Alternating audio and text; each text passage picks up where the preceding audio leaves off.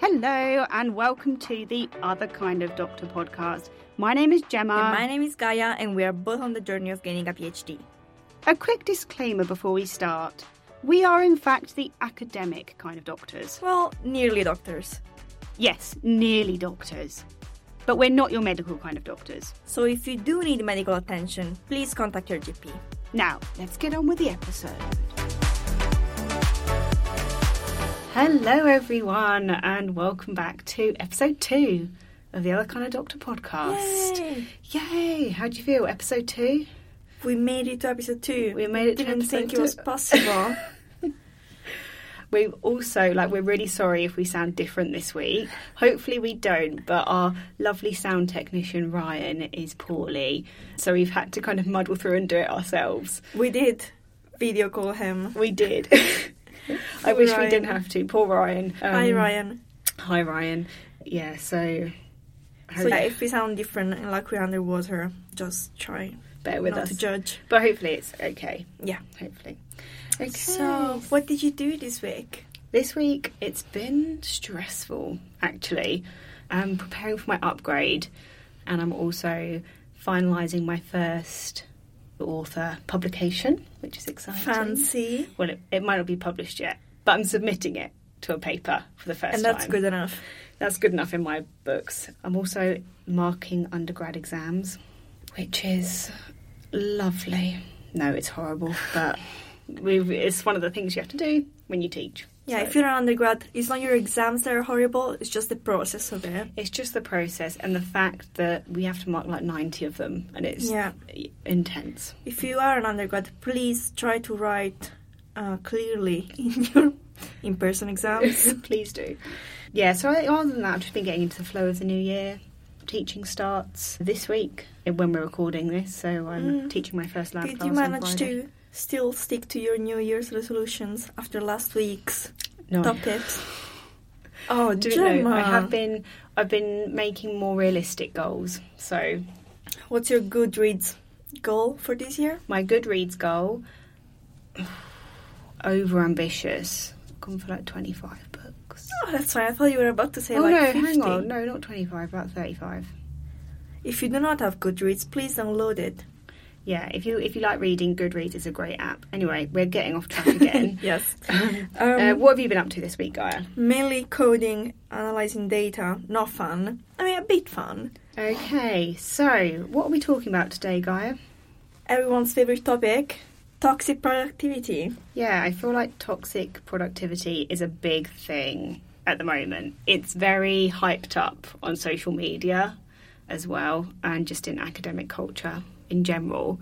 For those of you who don't know what toxic productivity is, we have looked up a definition, so I'm just going to read that. The toxic productivity is the drive to be productive at all times, not just at work, but in all areas of life. It happens when you push yourself to unhealthy extremes in order to accomplish more, often at the expense of your physical and mental health. This is likely to lead to feelings of guilt that you're not doing enough. Toxic productivity is very familiar to everyone in academia, as studies have found that it's actually more prevalent in academia than anywhere else. Really? Yeah. Well, everyone in academia takes their job really personally because it's your own very, very tiny niche piece of research, and you really want to succeed. You're really competitive in getting grants, internships, whatever you need to get, and this leads to working extra hours and therefore poor work-life balance. And as we were talking about last week, academics are often perfectionists, so we usually tend to work longer hours just so that everything is exactly what we need it to be. Yeah, that resonates with me a lot. Yeah. I do think that maybe the word toxic productivity hasn't been around very long, but the feeling that academics need to work more than other people, I do think is... I think as well with academia, there isn't really any set hours. So you're not necessarily going to the office and working 9 to 5, especially with a PhD. Yeah, and it's good in a way because maybe you can go to Pilates at 4 p.m. Yeah. But in another way, you can also work until 2 a.m. And people will reply to emails at 2 a.m. sometimes. Yeah. I mean, everyone's got their own timetable, so whatever fits around whether you're doing. But I feel like because it's so flexible, you can just end up working all the time and not really setting boundaries. So I kind of feel like we've already touched on this, but why is toxic productivity bad? Surely it's good that we're getting everything done, right, Gaia? Are we getting everything done, or are we just killing ourselves?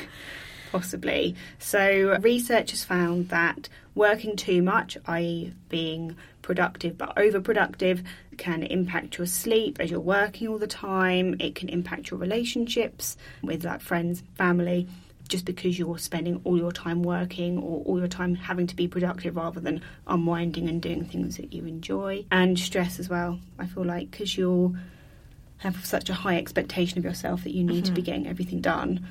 Obviously that's going to lead to you being more stressed. And feel really guilty when you're not doing something. Yeah. And then you're not properly unwinding because you're feeling guilty. So even if you're, I don't know, sitting down to watch a movie with someone or just by yourself, you're going to be feeling guilty because you're watching a film, not doing what you should be doing. And still thinking about your research at all times. Yeah. I feel like that's normal with PhD students, but to a point. Yeah. All of this mental health stress can lead to physical health implications as well. So for those of you who aren't psychology based, because I forget not everyone is constantly reading about psychology, but your mental health and your physical health aren't completely separate, they're completely intertwined. So when you are feeling stressed, that does have physical implications on your body, and then it can also lead to general burnout as well, which I feel like we could do a whole other episode on. Yeah. But just if you don't know what burnout is, it's physical and emotional exhaustion from work and other demands that you have in your life. So it's like when you're trying to work and you can't physically open the document because you can't do it. Yeah. That's what it feels like. Yeah. So I guess it would be good to talk about our experiences of toxic productivity. Yeah, I know you're a pro at it. Yeah. I think anyone that knows me that's listening to this podcast will be like, yeah, that's Gemma, because she always has 100 things to do. So I'm probably sound like a hypocrite in this podcast, but I think for me when toxic productivity hit a peak was in my second year. And I know from PhD students I've spoken to, when you hit your second year you have like this dawning feeling like, oh my goodness, I have so much to do. Oh my god, it's real. It's actually real, and I've got to produce this thesis and I've got so much to do. And as I hit my second year, I was taking on this really big project in my PhD, my biggest study, and I was using a lot of different techniques I wasn't familiar with, and a lot of coding and really complex materials and programs I needed to learn. And it was really overwhelming, and I felt, okay, the only way I can understand this is if I push myself so much and try and learn everything all in one go, all at the same time. How did that go? Not great, to be honest. Because I was pushing myself all the time, even when I thought I was switching off, I thought I needed to be productive in other things as well. Because I was like, okay, well, if I'm not doing my PhD stuff, I need to be doing something else productive, like cleaning the house, doing whatever, like having like chores, other life stuff that wasn't relaxing, and constantly trying to be productive. Yeah, remember when you woke up during the night because you had dreamt how to solve your code and it actually worked? It did actually work. It was impressive. It was impressive, but I think I was just constantly switched on. I wasn't relaxing. Even when I was sleeping, I wasn't relaxing. I was like waking up and like, oh, I know how to do that bit of code, and I got up and scribbled on a bit of paper. And I think I forgot the importance of thinking time in a PhD. Like, you don't always have to be working on something. Even just sitting down and just pondering or thinking about things is pondering, yeah, really like stoic position, like putting your hand on your thing. And also this eventually led to burnout, Really? Yeah, so I ended up taking 2 weeks off, and I just spent those 2 weeks doing nothing. Oh, I remember that. It sounded beautiful. It was. I spent 2 weeks doing nothing because I physically couldn't do it anymore. I was working on my upgrade, and Gemma was just like, I'm reading my book. I just spent some time really reflecting and understanding what went wrong, as in why I literally couldn't open my laptop. I was so physically burnt out, and it was definitely due to toxic productivity. What about you? Well, I'm also really good at it, but I'm getting better. I'm managing it. So up until, I'd say, my first year of PhD, so since, think high school, after my first year of PhD, that's, a decade? I used to do this thing where if I wasn't productive from, let's say, 7 a.m. to at least 9 p.m., I felt like I hadn't done enough. But That's not good. That's not good at all. But it also had the opposite effect because I was so tired that even in all those hours, I didn't do as much as you think I will do. But now, I've learned that if I do not work during the evening or during the weekends, I used to work during the weekends all the time. And when people were like, I think you need to take a break, I'd be like, oh, you don't understand. And now, at first, I forced myself not to work in the weekends. And now, I just refuse to open my laptop after Friday night until Monday morning. Sometimes I feel bad, but then I'm like, don't care. I'm not saving lives. Something that I think is really pushed towards this like toxic productivity culture, and it is social media, because I have a PhD Instagram account, and you always see like videos of people saying, oh yeah, I worked 12 hours straight, or study with me between the hours of 12 to 4 a.m. and I'm sitting there like, I'm not doing enough. How? Well, first of all, how? I go to bed at 9. How are you up at 12? But I understand people have different working patterns, but there's a trend going around at the moment. It's like how many hours I worked on my PhD this week. It's like Monday, 12 hours. Tuesday, 15 hours. And I'm sitting there like, that's not right. Whatever works for you, and I'm not judging anyone. And obviously, it makes more sense if you have a deadline after in 2 days, and you have to cram something. But after that, yeah, long term, it's not sustainable. And I think watching and having this pressure that you need to be doing everything and keeping up with other people, our PhD projects are completely different as well. Just because me and Guy are both in psychology, but our projects are completely different. Our timelines are different. Our studies are different. And I think definitely the social comparison that you have with other PhD students doesn't help with it.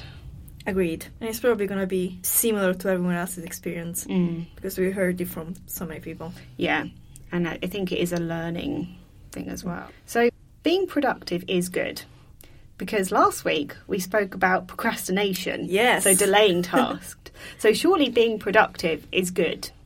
So how do we tell the difference between normal, I'm being productive and I'm getting my stuff I need to do done, and toxic productivity? So what are kind of like the warning signs, I guess? So productivity itself is not toxic. Like completing your work or chores is good, but it becomes toxic when you replace your personal needs with your work needs. So feeling like you kind of have to constantly be doing something to have a purpose, but actually doing nothing is still looking after your well-being. Yeah, just sit down, watch an episode of Gilmore Girls, drink coffee. Yeah. Other programs are available. No, they're not. Gilmore Girls is the only option. I think kind of the warning signs to understand that when you're kind of going over towards more toxic productivity would be overcommitting to projects, putting quantity over quality. So just getting loads of writing done, for example, but that writing might not be great. You're not submitting your best piece of work, and kind of having a hard time disconnecting, like we were saying earlier, me sleeping and dreaming about my code that I was writing, or not fully switching off would definitely be a sign of toxic productivity, I guess. Yeah, I feel like another type of toxic productivity is, so of course we're going to focus a lot on our PhDs, like on our PhD project, but once it's done and we're trying to get a job, everyone that we're like competing with has a PhD. So we all try to do so many side projects to add to our CV that at some point it just becomes like ticking off things off a list, even if they're not really relevant. So we found this research by Martin et al. 2023, and they proposed, it's a nice acronym, RIGHT. So you need to follow these 5 points when you want to decide whether the side project is worth it. So the R of right is reasons why one should say yes or no. So Gemma does this thing where everyone, when someone asks her to do something, she'll just say yes because she doesn't know how to say no. I've got no idea what you're talking about. I can say no. No, that is true, to be honest. Totally true. When someone's like, Gemma, can you do this? And I'm like... It's like not relevant at all, but she'll be like, yeah. Yeah, it actually got to a point where my supervisor, who's probably listening to this, had to be like, Gemma, is this actually relevant? Like, just think about it. And I'm like, I can't say no. But yes, definitely. Going off of the relevant thing, I is is this opportunity working towards my long-term goals? So Gemma, is doing all those side projects just a way to pass the time and feel like you're doing something, or is it actually working towards what you want to achieve? You could say that about this podcast, to be honest. I think this Try not to. This podcast is actually really good for impact and things like that. So I do think that was a good opportunity, but some of the things I have taken up haven't been relevant. G, does this have a growth opportunity? Yes, this podcast does have a growth opportunity, I will say. H, how will you fulfill the obligation given other commitments? Well... Yeah, balancing your time. So how are you actually going to do it? Does it mean that you're going to have to sacrifice some of the key important personal needs that you have to do this extra thing? Do you actually need to do it? Are you going to be working in your evenings and things to get it done? And then finally, T, is the timing right? So should you start recording a podcast when you're about to get married and have to organize the entire wedding? Don't know. I've got no idea what you're talking about. For those of you who don't know, I'm getting married this year and decided to start a podcast and do a million other things at the same time. But the timing is right with this podcast. I feel like we're ready. And in terms of your professional career, like the first 2 years of our PhD, we wouldn't have been able to do a podcast. A, because we didn't know enough about doing a PhD. Do we know enough now? More than we did in our first year. Okay, fair enough. And yeah, we're kind of getting into the flow of it. But then certain things like other side projects that we've been asked to do, I have had to say no to. Good job. I'm proud of you. Because it's not right time-wise. It'll be all right in a year or so, I guess. Yeah. So if you do learn to check all these 5 items of your list, but you're still pressurized to work, what should you do?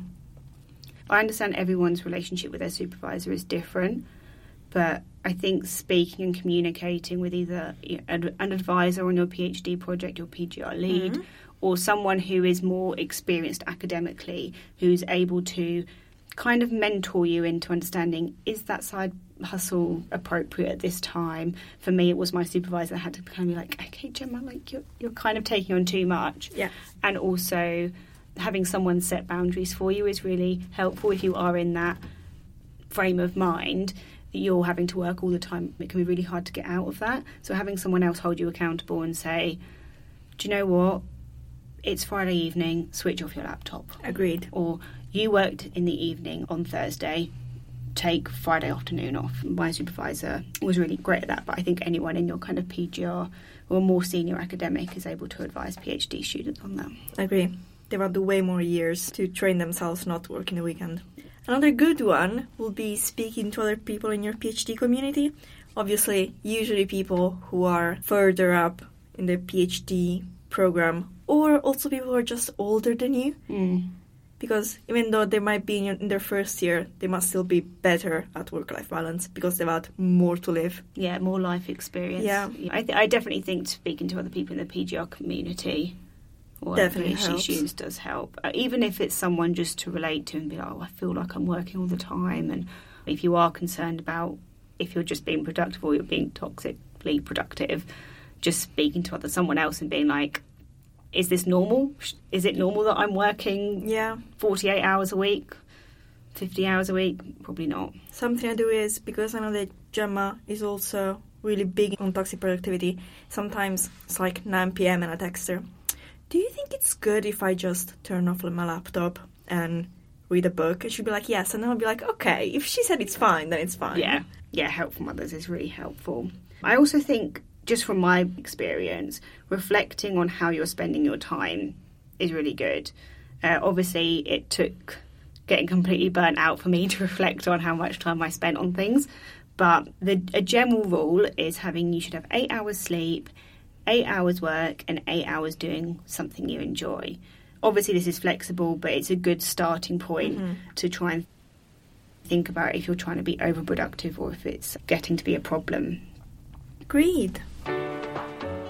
Key advice! So my key advice for toxic productivity would be that you are more than just a PhD student. I think it can sometimes feel like your PhD is your whole world and you need to be spending all of your time doing it, but you're also, a friend, a partner. In my case, I'm a dog mum. 4 dogs, people. 4 dogs. There are other things that I can be doing that isn't PhD related. I've got time. You've got more time than you think, especially if you're working lots of hours over a continuous period of time. It's not sustainable and you will burn out. I saw a really interesting quote from Dr. Will Cole. She loves a quote. I love a quote. And he's the author of Gut Feelings, Healing the Shame-Fueled Relationship Between What You Eat and How You Feel. But he says, if you don't take time to rest, your body is going to pick a time for you that you won't be able to work. So that basically means if you don't choose, okay, I'm going to switch off now, I'm going to take some time to rest, your body will just shut down anyway and you won't be able to do it. And you won't get a choice about when you're going to have to take time off. I think that leads nicely on to the importance of setting boundaries with yourself. You might feel like, I know it's Friday at 6 p.m, I could just spend another couple of hours doing this, but setting boundaries and be like, no, it's Friday, I'm going to switch my laptop off and I'm going to pick it up on Monday. And also with others as well. So when people are asking you, oh, Gemma always picks up extra projects, saying, oh, I'd love to, but I don't have the capacity at the moment, is okay to say, and it takes practice, saying no. I'm still learning how to do that. But yeah, I haven't learned yet. So my piece of key advice was actually not from me. It's from our research and guest liaison manager, Courtney. Her quote was, always underestimate what you will be able to get done. And I know it sounds wrong, but actually, so what she means is if you make a really long daily to-do list, you're going to overestimate what you can get done for the day. And then when you get to the evening and you don't have everything done because you overestimated what you will be able to do, you're going to feel guilty and working through the night. So always try to underestimate what you'll be able to do so you won't overwork. Yeah, you can always add to it, can't you? If you manage to get everything done by 3 p.m, either switch off for the day, that would be nice. Yeah. Or just, add a small task on to the end of the day. Yeah, I love that. Good job, Courtney. Good job, Courtney. Brain Bites. Brain Bites is the last section of our podcast where we talk about some interesting research that we found that week.